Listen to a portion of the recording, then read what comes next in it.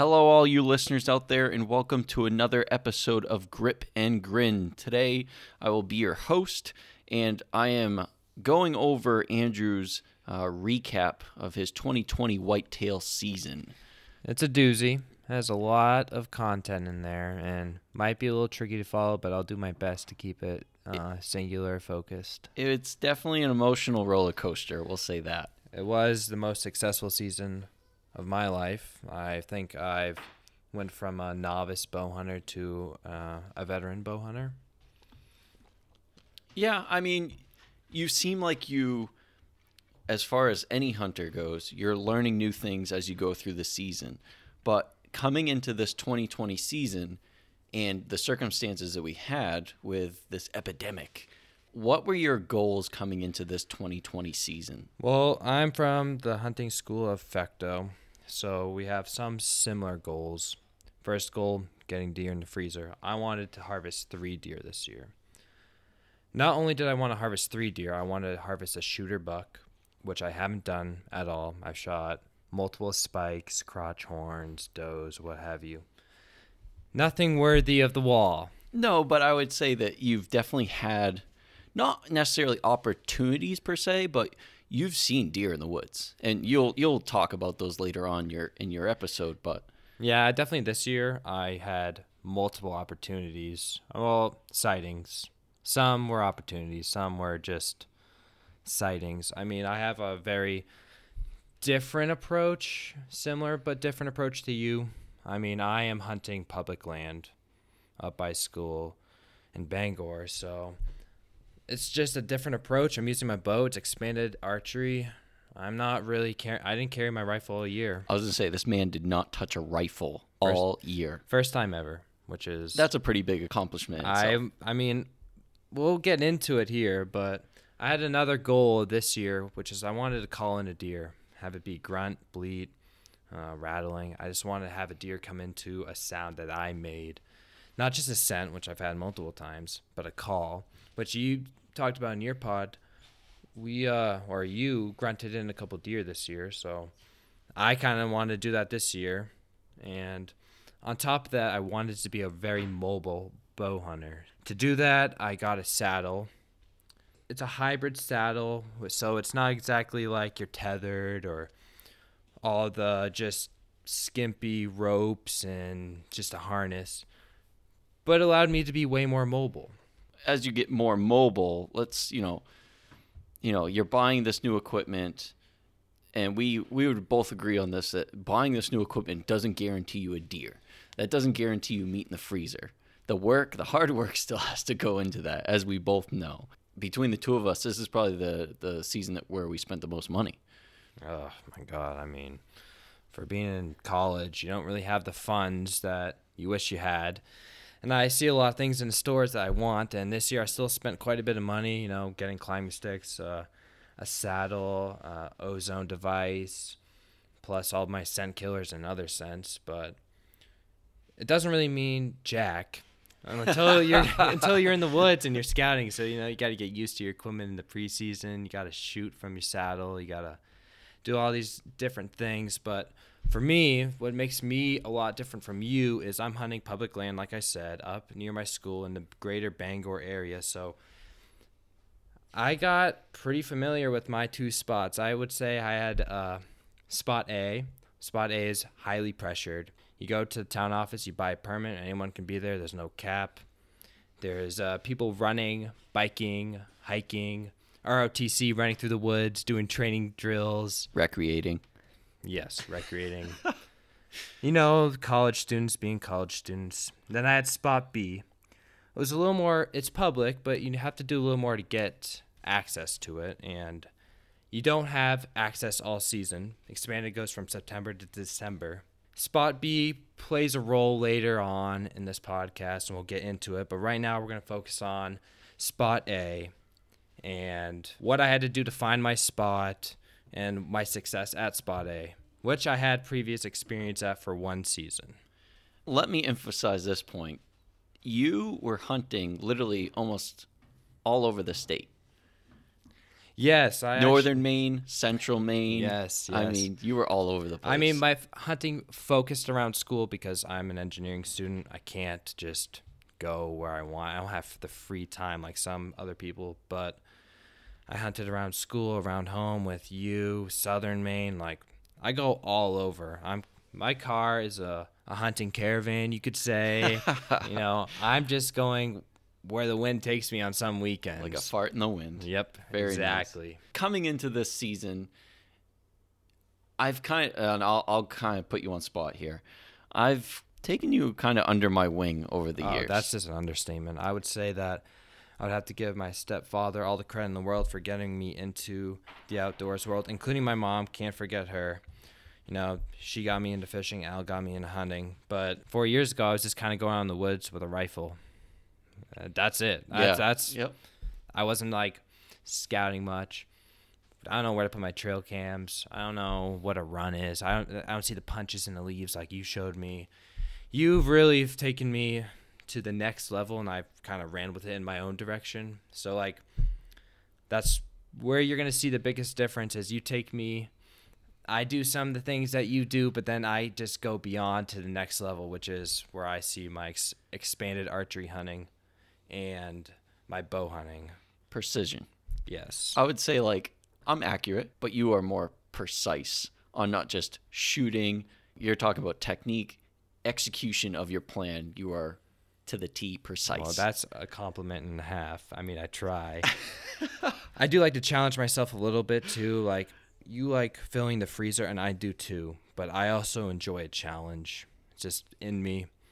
It's why I kind of really got addicted to bow hunting and archery hunting. It's just a whole challenge. But I know if we want to get into it, I mean, right now we're just talking about the hypothetical hunting. Yeah. Let's get into the real deal. So Yes. at spot A, highly, and I can't stress it enough, highly pressured, a lot of traffic. It's a big, like, rectangle of land. There's nothing more to it. It's right near my school, so anyone can hunt there. You just go to town office, get a permit. If you had to estimate, what would be like the acreage of it?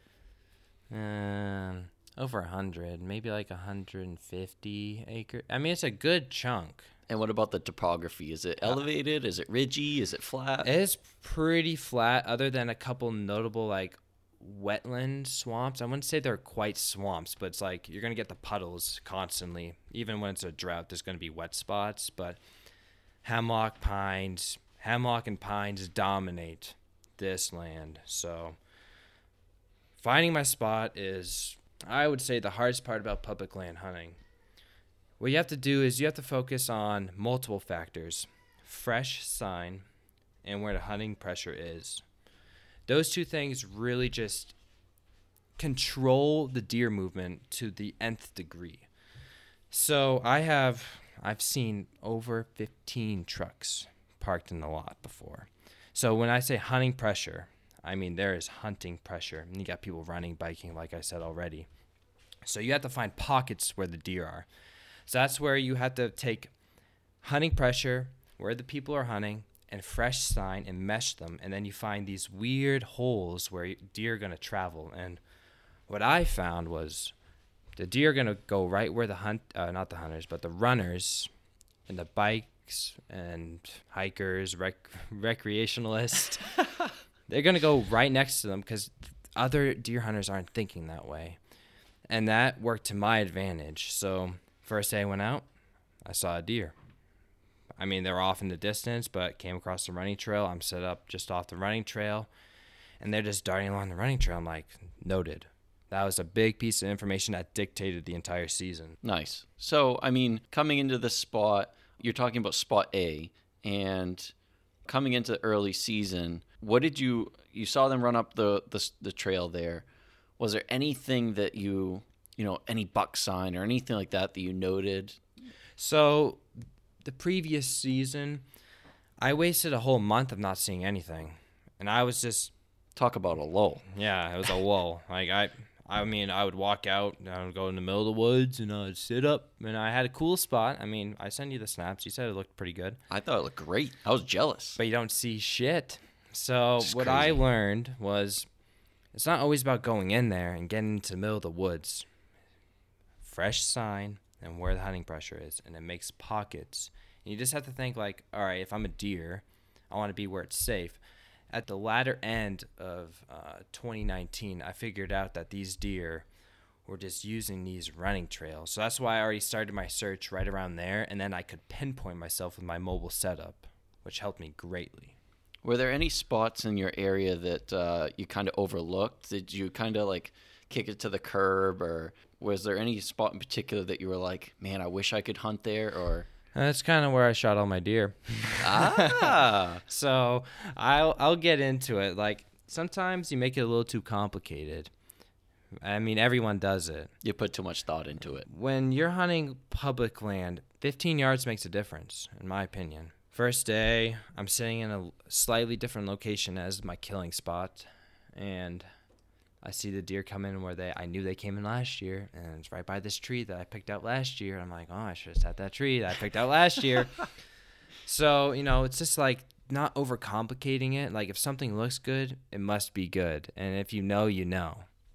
Hunter instinct. I mean, when you saw that deer in that particular area and you were like, man, there's another one over there. Do you ever like get to a point where you're discouraged or you get down on yourself? Like, how do you overcome that mentality as a hunter for you? Well, I'm kind of a perfectionist. I mean, No. I am. I am in engineering. I like doing things right, and I like being successful. And it's like very frustrating. The first day I go out, see 3 does, and it's like, oh man, 15 yards that way, and I would have had a shot at them, but they're like 65 yards away or what have you. I don't really remember the exact yardage, but if I just tweak this, tweak that, and I was overthinking it, and you just got to remind yourself they're gonna come back. The other hunters aren't thinking the same way. You have to put yourself in a position where you might be hunting around someone that's 60 yards away, but that's to your advantage. Because the deer are going to know that, oh, this person walked in a little deeper, so we should hug this way. And then you're there. You sneak in right off the running trail. And they're not going to scent you. They're not going to cross your trail. Because, I mean, my entry and exit for this spot was amazing. Like, Textbook. the deer would not cross where I walked in. So everything was in front of me when I got to my tree. And it was perfect for the entire season. Now, as you're walking in, take me through when you enter the woods procedurally, and I would give me the brief Spark Note version of this, but if you were to enter into the woods, as you're walking through the woods, what are you doing, okay, as you're walking to your tree stand, and what's your strategy as you get to your tree stand? Well, spot A and spot B are kind of different. Spot B was like, I'm going to climb Everest. Like there was a huge hike involved. Spot A was still a hike, but you park. I completely keep everything in my car in totes. And I take scent elimination to the next level. I mean, you do the same as me, but other hunters are wearing their camo in their truck. I'm not doing that. We laugh at that. Yeah, I'm like, they're gonna smell you a mile away. I don't know what the hell you're doing, but they're gonna smell like that little green Christmas tree in their truck. Yeah, really. So I put everything in totes. I put my saddle, sticks, everything in totes. I change up at my spot outside, and I have a 3/4 of a mile. It's more than half a mile at this spot to get into my location, and I'm walking on running trails, so that's nice. I don't have to be quiet. Right. The deer are used to it. You can just walk. I They can run. People are on their bikes at midnight. I'm not even kidding you. It'll be 3 a.m., 4 a.m., and you'll see just a light going through the trails. And I'm like, dang. The deer are just used to the movement through there because I'm right by my school, and it's just constant activity, night or day, and it's crazy to actually think about. So it's not like when I'm at your spot and I have to be really careful about the leaves crunching and all that. I'm just on a running trail. I can just blitz right into my spot, and my spot's a little bit off the running trail, and boom, I'm in. So how much scouting did you do as you were walking in versus like scouting outside, like maybe on like a Sunday afternoon? You go in and check your cameras and stuff. Like, what percentage of scouting was you walking into the woods? Man, I would say this. One game camera pick can dictate everything. One pick. Do you agree with that? Should it dictate Yes, it should, because I kill deer. So, what I was getting at is, this is highly pressured land. I'm not going to get 300 photos in a pole. Mm-hmm. You know, I get anywheres between 5 to 40, let's say. So one photo can change everything, because a lot of nocturnal movement. But if I get one 8 a.m. photo, I'm like, and it's recent, like day, 2 days, 3 days, I'm hunting mornings. I'm going in. Yep. Totally changes my strategy. I would say with the cameras, what your cameras see isn't everything. I mean, I think that's one thing that we can pull from this year is that you might get a few pictures here and there, but that doesn't mean that there's deer behind your camera. I mean, that's a possibility. Or your camera doesn't get it. I mean, or a tree falls in front of your camera. I had that happen. But one thing that I would note with you in particular, you hike in, and when you hike in, you did a lot of this year. When you hike in, you layer up, meaning, or layer down, I should say. Yeah, I go in naked. Practically. I mean, I get cold easy. It's kind of an issue when you have to hike in like a half mile, or at my other spot, it's almost a full mile, and I'm sweating, and I take scent control to the next level. It's kind of imperative that I don't sweat on the way in. I'd be stripping down to a t-shirt and just my jean camo pants, whatever you want to say, my first layer of camo. And then when I get there, off the running trail, I would layer up, and then I only have like 30 yards till I'm at my tree. So it kind of makes a big difference. So let me put you on the spot right now, okay? Some of our listeners might say, okay, well, you're hunting a highly populated area. You're hunting an area where you're having hikers, bikers, all these people, running the trails, even hunters going in here. Why would you do your scent elimination to the T if there's already scent in the woods? What's the point of that? Well, I think you are putting yourself in a position where the deer are and the people aren't.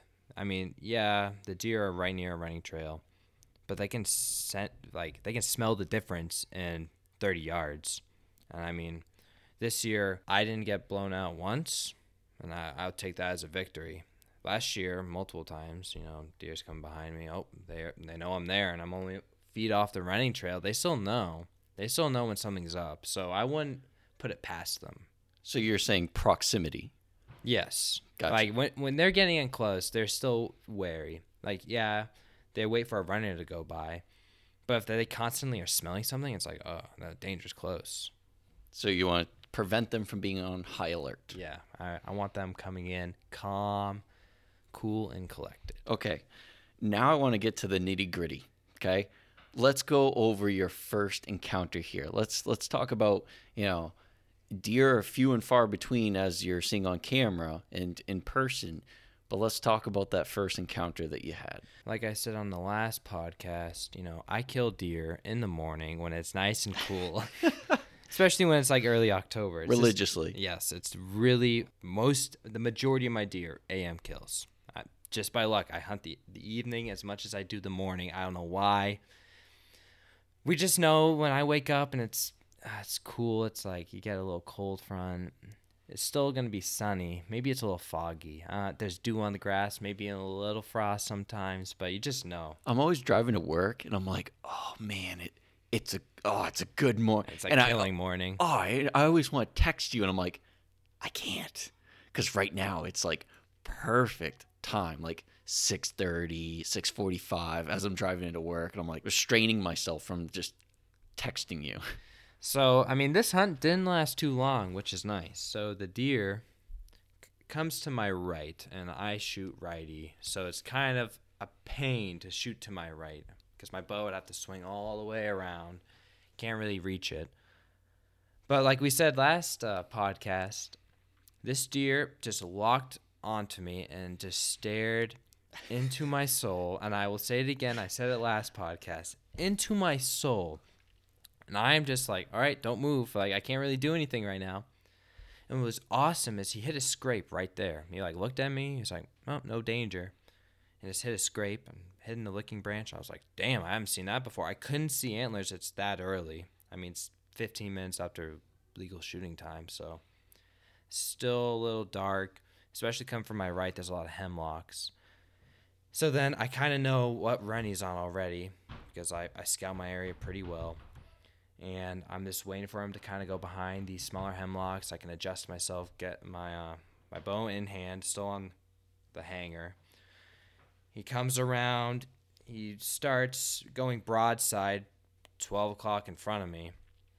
And I draw back, bleed at him, which is the first time I did it. Kind of felt cool. And I don't say this often. I would never say it in the moment, but when I pulled my trigger, oh my God, it felt good. And I just knew I killed it instantly. I knew it was a dead deer. I just had the feeling. I saw the arrow hit, made the nice slap, and it took off. In the moment, I'm like, it's a dead deer. I could just know it. It was a clean shot. I waited 30 minutes to make a few like silent phone calls.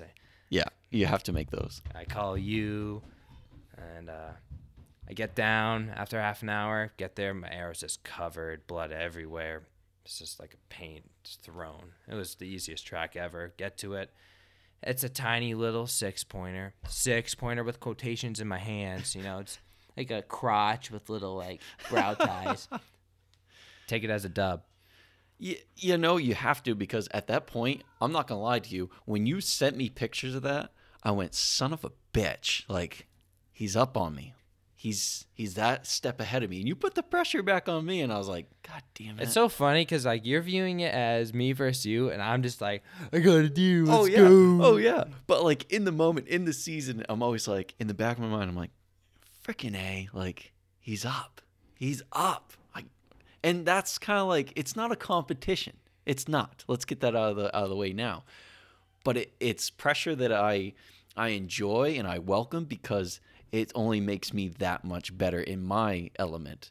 You do your thing, I'm going to do my thing. But when you put meat in the freezer, I'm like, oh, baby. Yeah, I know. It's getting the monkey off your back, like I said last time. It's a nice feeling. Like, the year before, hunting was a little slower than this year, but this year had its low moments that I have to cover because I record every hunt. I just make a little blurb on my phone saying what I did, wind direction, where I'm hunting, and then I just grade my sit. Like, did I get in quiet? Did I get out quietly? Is everything good? So, which is hard to do, because if you're doing that religiously, yeah, it might only take 5 minutes, but like those are things you can look back on to say, I saw this buck on this day. Couple weeks from now, similar conditions. Interesting. Should I sit this spot? Should I sit a different spot? So, like, I'm still mobile at spot A. Like, I am still moving trees, and I have cameras. But, I shot that buck, and then it just went radio silent.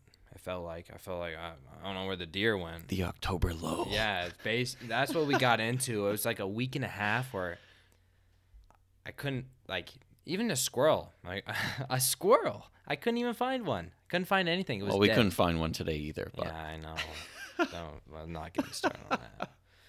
But when you're getting into this lull, you got to keep grinding away, finding where the deer are, because they're out there. I mean, I know there's deer out there. I go on runs, and I'll see. I was just going to ask you, so how do you do that? How do you scout during that lull? Like, what do you do? Are you branching out? Are you going to different territories where you're like, haven't been here before? Maybe they're over here. So on your runs, I mean, what are you noticing? Well, firstly, on my runs, I see deer. And I'm running on these trails, so I see them. And I know where I see them cross. And I am not exaggerating. Over 20 deer on the run. And it's not like they're all herded up. And I am not kidding. People are going to be like, oh, that's bullshit. No, not at all. If you run around this area, there's just so many deer because it's all protected by the university. So you can't, like, get on it. They know it. They're safe. But when you see them cross in different locations on the running trail, it's like, all right, I see you're up 100 yards up there, and I know there's a little pocket where people aren't hunting.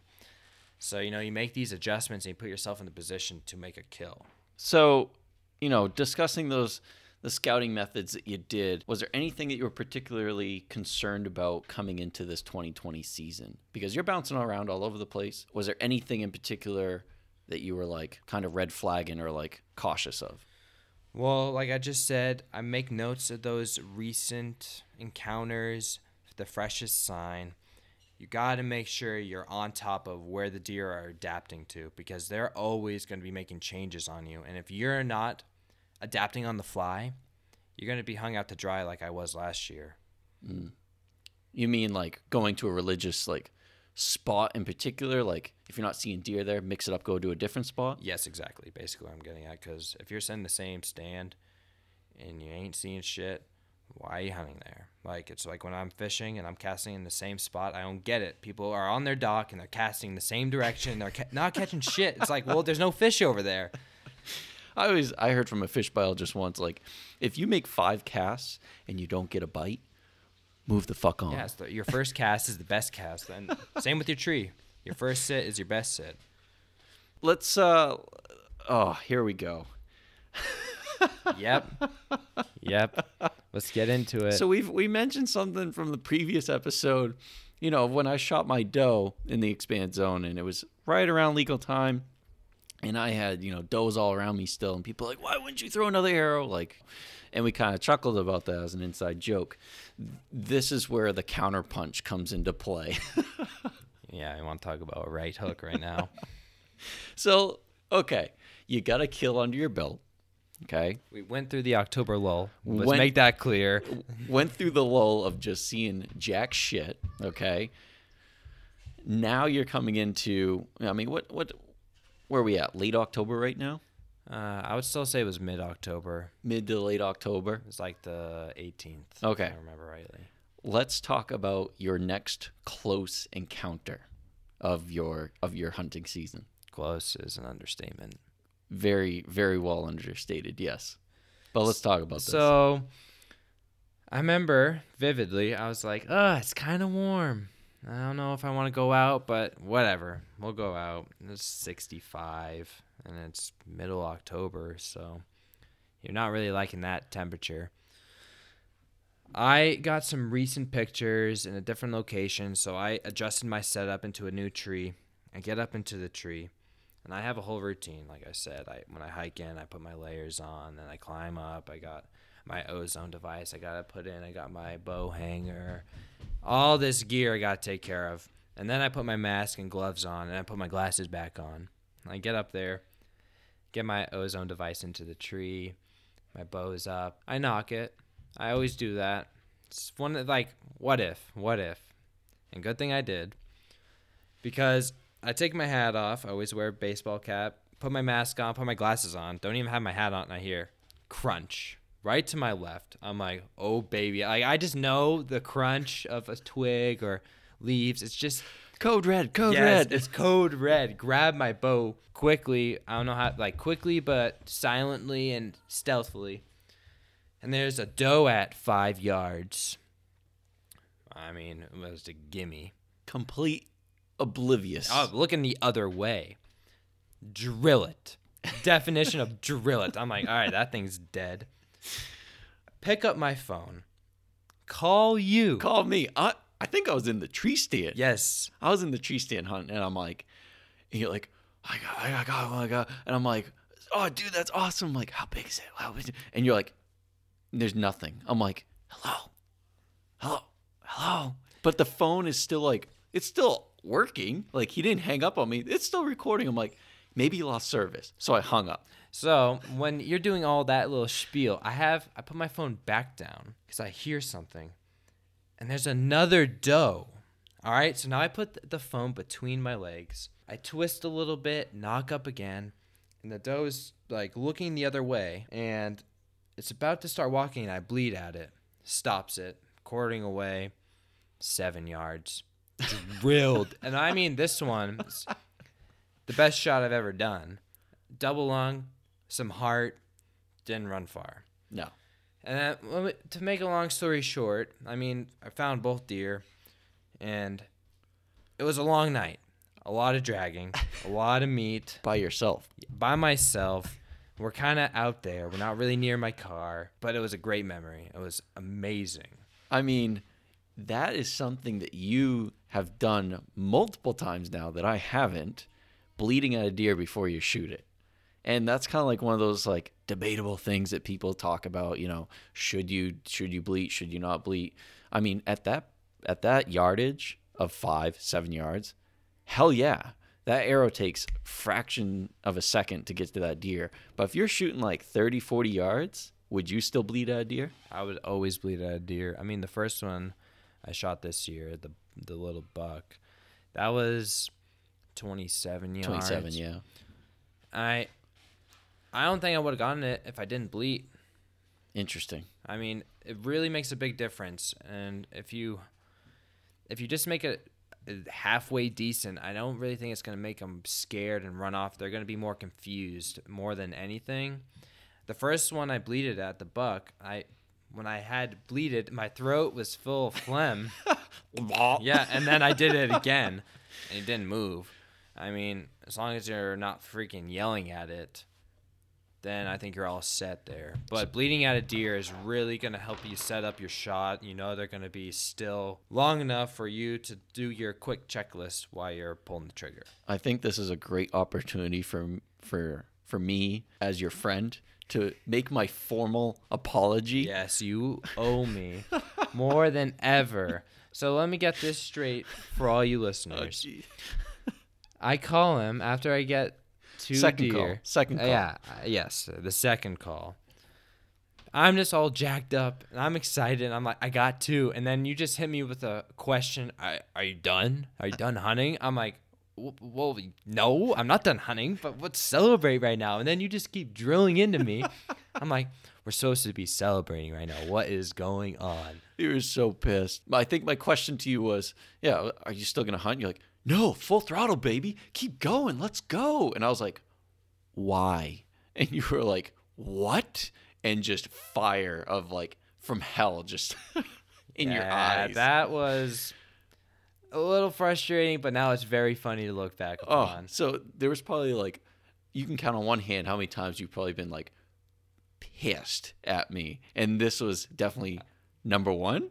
Yes, number one, and I've only been pissed twice. I can't even think of another time. Even when, you have a tom at 40 yards and it's 10 minutes into the day and you shoot and you miss. I'm like, all right, like you could have waited for him to come in a little bit, but whatever. But to recap quickly, I did get a bird that day. Yes. So if I didn't, though, that would have been number 3 probably. I wouldn't have been that pissed. I have a good time when I'm turkey hunting. I want to make one thing clear before we move on to the next topic. So at this point, I have 3 deer harvested. 3. 3. So I hit a goal. However, I document every deer I see on this little notes I have, and I only have seen 7 deer to that point. So almost 50% of the deer I'm seeing I've killed, almost, roughly. So it's just a testament to say, you're going to go through a lull and you're not going to see a lot, but to make the most of your opportunities. Like the other 3 that I saw on the first day, they weren't in range. It wasn't a real opportunity, but I'm seeing deer. But then I'm going through huge lulls, and you take what's given to you. And when you're in a spot that's difficult, you just kind of have to make it work. And making small adjustments, like I've been talking about, is the key to filling your freezer. And that's what I was doing until this point. I was just trying to get deer down on the ground. I mean, you're also hunting an expanded spot, so like, if it's brown, it's down. Anything is a green light special. Yeah. So, looking back at that, I'm going to say again, I am sorry. I appreciate it. I formally apologize for my actions and my questions, but we can move on from that. Yep. So let's get into the climatic part of everybody's season, coming into that rut. Okay, that pre-rut. What are your tactics coming into that season? What are you doing? So this is when Spot B comes into play. Ooh. So I have access to this property. It is public. It's just a few more hoops to get through to get access to. But yeah, I apply for the second half of the season to be able to hunt it. So I gain access to this property end of October. After I get the double kill, I take a week off. I have a bunch of homework. It's like a little spur of exams I have to do, so it's kind of perfect timing, if you will. Should have done that during the October lull. Yeah, but you never know when that's going to happen. Then you get the double kill, so I mean, I don't know what you want me to say about that. However, back to what I was getting at. Spot B, it's like my spot, I would say. Like, it just has bucks on it. I want to hunt it. It's a pretty good spot, I'm not gonna lie. So there was a lot of activity I had on it, and what I happened to come across was a scrape. I put my camera right on a scrape without really realizing it because it was mossy, and I didn't really see them like dig it up. Yep. But after a snowstorm, I'm like, oh, it's kind of clear right here. What's going on? Then I check my camera, and I'm getting bucks hitting this scrape. So This man is sending me like, he talks to me about, oh, you got wall hangers.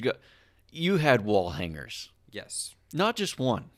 You were like, oh, at one point you were like, I got $5. I'm like, what? Yeah, I said, where are the pictures? Send me this stuff. Come on. I had anywhere between like tall 10-pointers to like mainframe 6-pointer, and I mean like a beautiful 6-pointer without brow ties. I was like, oh, if I got that, that would just be so nice.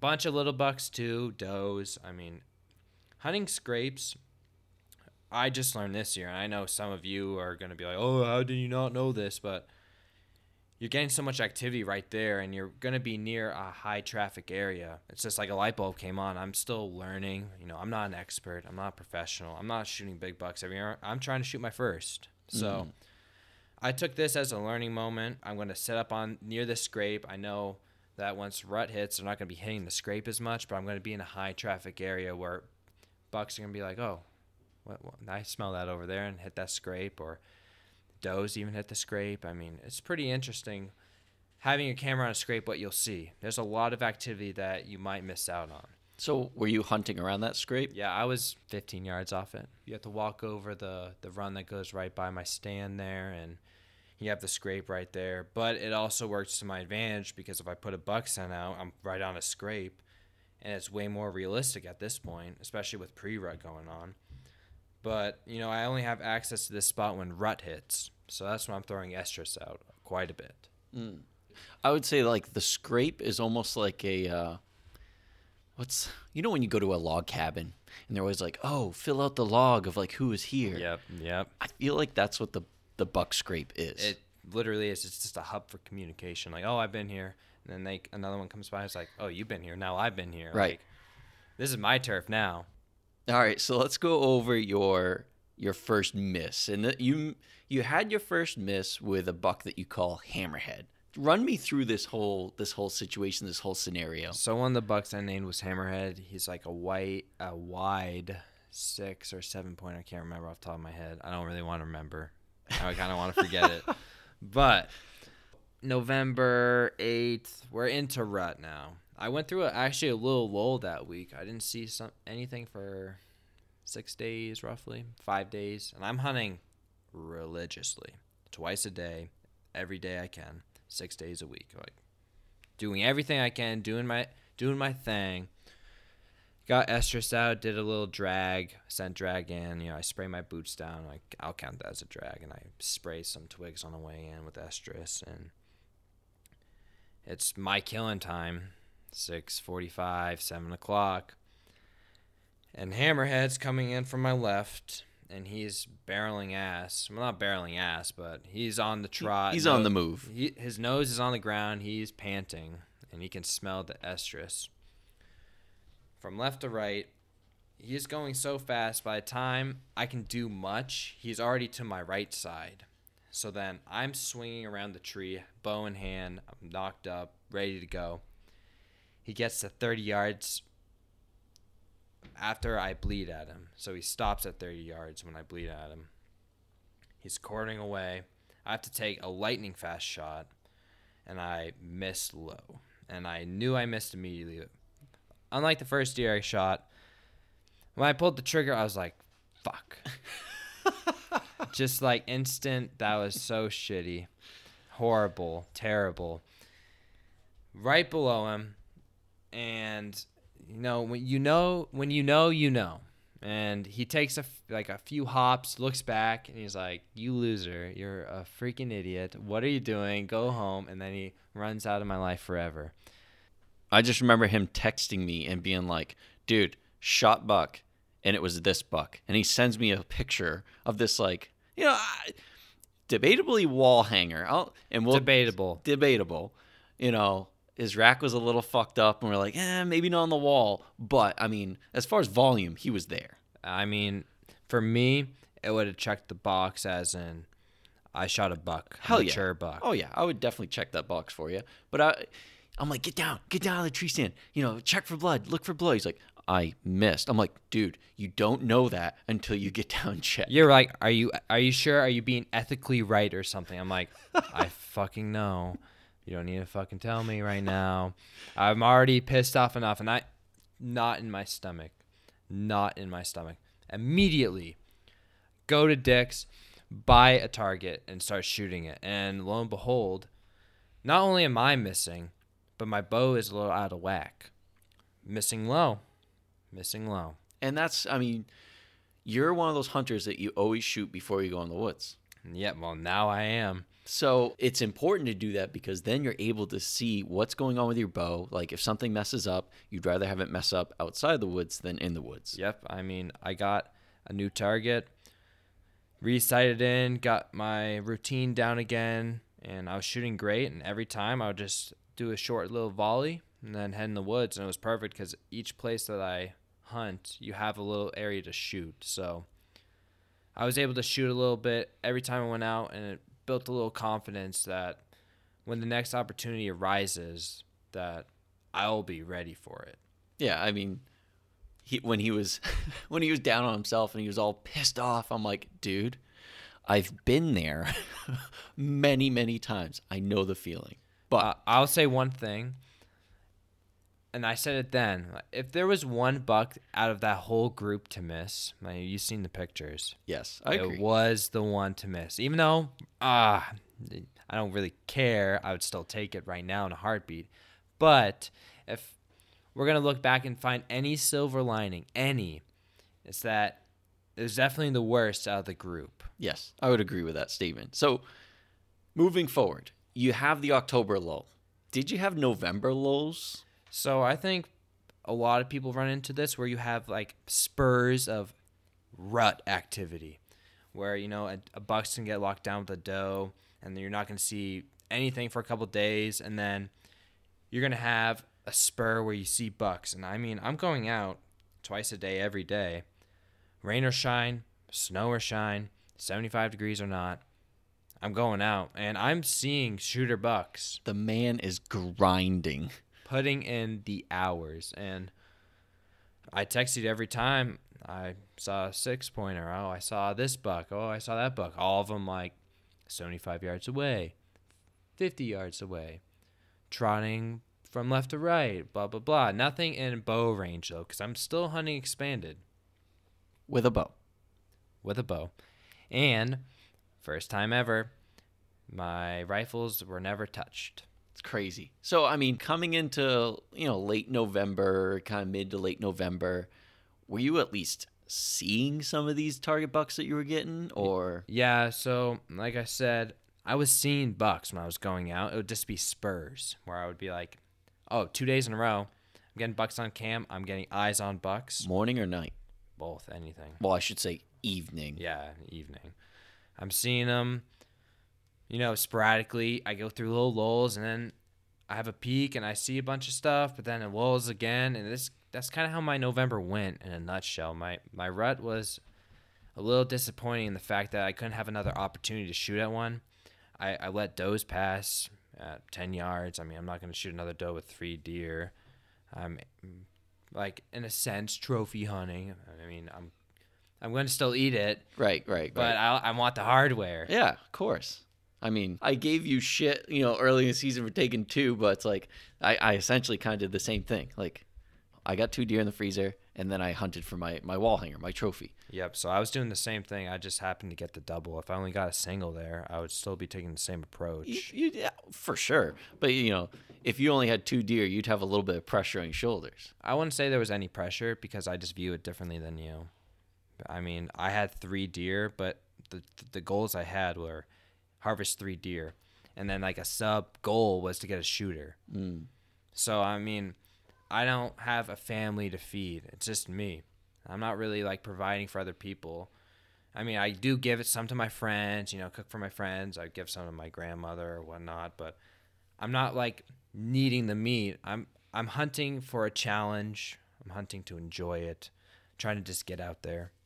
Okay, now let's get into your post rut, and this is getting around the time of, if you're a rifle hunter, if you haven't gotten a deer by now as a rifle hunter in post rut, Well, you're pulling out the muzzle loader. right? Pressure is freaking on, baby, if you're a rifle hunter. But the man sticks to the expanded zone. Yeah, I mean, at this point, I'm just going out, and I know deep down, am I gonna shoot a shooter? Probably not. Maybe second rut will kick in. I'll get a little activity, but I'm going out. I'm not going out every day, twice a day. Going out when it's nice, enjoying it. Selective. I mean, it's like early season. Like, I'm not going out every day in the early season when it's 90 degrees, humid, and 15-mile-an-hour winds. I mean, what are you doing? There was one time, I think you sent me pictures of this, but there was at one point, the man was like a freaking snowman in the tree. That was November, early November. We had that weird snowstorm. Oh my God, you sent me pictures and your bow was like caked with snow. You had like white camo on at that point. It was horrible. It was terrible, but it's rut. That was rut. So I am grinding. Yes, exactly. But when post-rut hits, I'm just enjoying it. And to quickly sum up my last hunt, I try to end my season on a high note. I always do that. And it must have been like Mother Nature just throwing me a bone a little bit, like a teaser, actually. When was this? This was like the last week. Last week for sure. It wasn't the last day. I think it was December 9th or something. I mean, I got done a few days early. School was getting hectic. I was like, this is the last day. If I were to shoot something, I would have the time to handle it. And 15 minutes left of shooting light, I hear trotting up ahead. I know it's a deer, so I get ready. And this was probably the biggest buck it was the biggest buck I had on camera. I was going to say, yeah, for sure. Because when you called me, you could just tell in the tone of your voice. You're like, dude, I just saw the biggest buck of my entire life. I know. I was trying to make sure that you knew what I was talking. Not just saying, oh, you got a little 6.0. That's so big. No, this was like wall hanger. Yeah, this is like ace. Like big buck. Big boy. Running right at me, right at my 12 o'clock. And I swing around the tree. I get ready, and by the time he's in my shooting lane, I bleed at him, and he takes 3 more steps and stops right behind a thick hemlock at 15 yards. And I am not going to be the person to take a horrible shot. And I mean, when it's thick and nasty, your arrow will deflect, and you're going to hit its calf, and then it's going to die in the woods. I mean, I'll be honest. I was giving him shit. I'm like, why didn't you take the shot? I just had to make it clear that it was very unethical, and I'm not going to do that. But last day, and massive buck. I'm excited, but at the beginning of the season, you're gonna have your heart rate up when you see a doe. At the end of the season, I'm seeing this buck, and I'm like calm as can be. It's just crazy, and I saw that deer, and I was like, I have to end on this sit. Perfect way to cap my season off. And looking back, I only did one of my 3 major goals. I didn't call in a deer. I didn't get a shooter buck, but I did harvest 3 deer. But I was just about to say that. You had the most successful season you've had thus far. I know. It's hard to think about. I only did 1/3 of my goals. And like, if you look at that, it looks disappointing, but I said at the beginning it was my most successful season ever. 3 deer. 3 deer with a bow. Yeah, I know. All expanded public land, which is really, I'm proud of. Now, some people might be like, well, that's expanded. There's a lot of deer in that area. You don't understand how populated with people. I mean, people going in and out of this property. In and out of the property for bikers, hikers, runners, or hunters. I mean, there was a lot of pressure I was dealing with, and it really, hunting around school changed how I kind of looked at hunting in a way. I mean, I only started bow hunting in 2019. Like, I had a bow before then, but I really started bow hunting, got my first with a bow in 2019. In 2020, I'm up to 5 with my bow. 5 deer. Wow. In 2 years. Yeah, with my bow. So I'm very happy about that. But missing hammerhead has really lit a fire under my ass where I really want to get a mature buck. And I say mature, it doesn't have to be like a perfect symmetrical 10-pointer or 8-pointer or what have you. A mature buck on public land with my bow. It's just something about the bow in my hand. I'm just way more satisfied. And I know you've struck the balance of using a rifle, a bow. We've talked about you getting a crossbow maybe. Like, Yeah. you use the means that you have. But I love a challenge. And that's kind of where we differ, where I'm not just only about blood on the ground. I'm also about how I did it. But I'm not like extremist. I want to put it that way. Like, if I want to go rifle hunting with you, I'm going to fucking do it. I'm not going to hesitate. Yeah, for sure. But I mean, the fact that you just didn't touch a rifle, that just, I mean, it boggles my mind that you. I mean, I enjoyed what I did, and that my most opportunities allowed me to bow hunt, or I was dictated by that. But that's going to change in the near future here. But what I said stands, as I would like to take a mature buck with my bow. With his bow. Yes. And I asked you this question too. It was like 3 weeks ago, I think. I asked you. I said, "Do you think if you had a rifle in your hand this season, if you hunted rifle, I would have had 6 of them." I'm not even freaking kidding. I saw 6 shooters this year. And I told the man, I said, so if you could have gotten a wall hanger, let's be real, you would have gotten a wall hanger with your rifle. And people are like, you can't hunt rifle and expand it. No, we're not talking. It's a hypothetical. Right, exactly. But if you could have put a rifle in your hand to get that goal, I don't want it. See, I say no, and you look at boggle me with my mind. Yes, your mind scrambled eggs right now. I don't know, man. I just want to do it with my bow.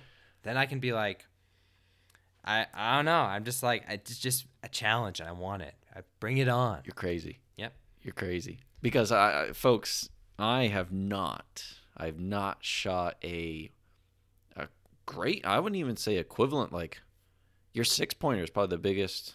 I think that's about right. Because I only remember you getting spikes. I just get spikes. Because if I see anything with my bow, it's going down. Yeah, I mean that's how I treated it up till late October. I mean that spike, the crotchy that I missed in my expanded area, that would have been the biggest buck that I shot for sure. With my and that bow. would have been bigger than mine. I mean that one had like a more of a crotch to it. Like this 6-pointer and quotation. It's a nice little 6 though. I know, but that crotch was definitely bigger. Yeah. We'll have to see what next year brings. So let's transition as you're going into the next season. Do you have high hopes? All right, so for you listeners out there, I'm a senior in mechanical engineering. I'm not going to be hunting the same spots. I have a totally new horizon in front of me, so I'm going to have to start from square one once again. Once I was up at school, I had to start from square one, and I'm going to have to do it again. I don't know where I'm going. You're talking about a challenge. That's a challenge. But when you walk into a new parcel that you have permission to, it's always exciting. You never know what's going to be there. I mean, I did not know all the bucks I was going to see at Spot B until I was there. And I was like, holy moly. Here we go. Like, there's an opportunity in front of me. But in the future, I mean, I didn't have to keep my cameras up. I pulled them immediately. I don't need to know what's there next year. I'm not going to be there. I mean, it will always be there. And I kind of know where to go, but I'm not saving the deer for me next year. I mean, it's public land. Like, if you had maybe a weekend or something to not to burn, but like if you had an opportunity to go back up there, maybe like early October, would you hunt it again just on a spur of a moment? I think I talked about this with you.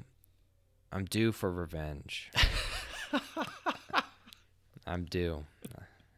I mean, I'm not gonna forget. It might not be next year or the year after. Let me just keep poking. Did you get pictures of him again? No. Should have checked.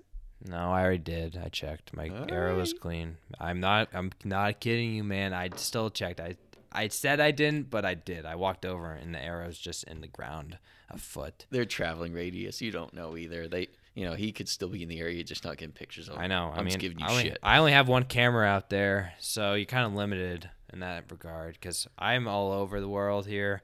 I have a camera up at school. I have 2 down at home. I got one over there, running thin.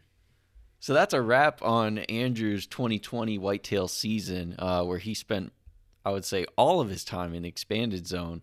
So if you're a diehard bow hunter, great podcast to listen to. But, we look forward to have you guys listen to the next episode that we got for you. And as always, get in the woods. And get on the water.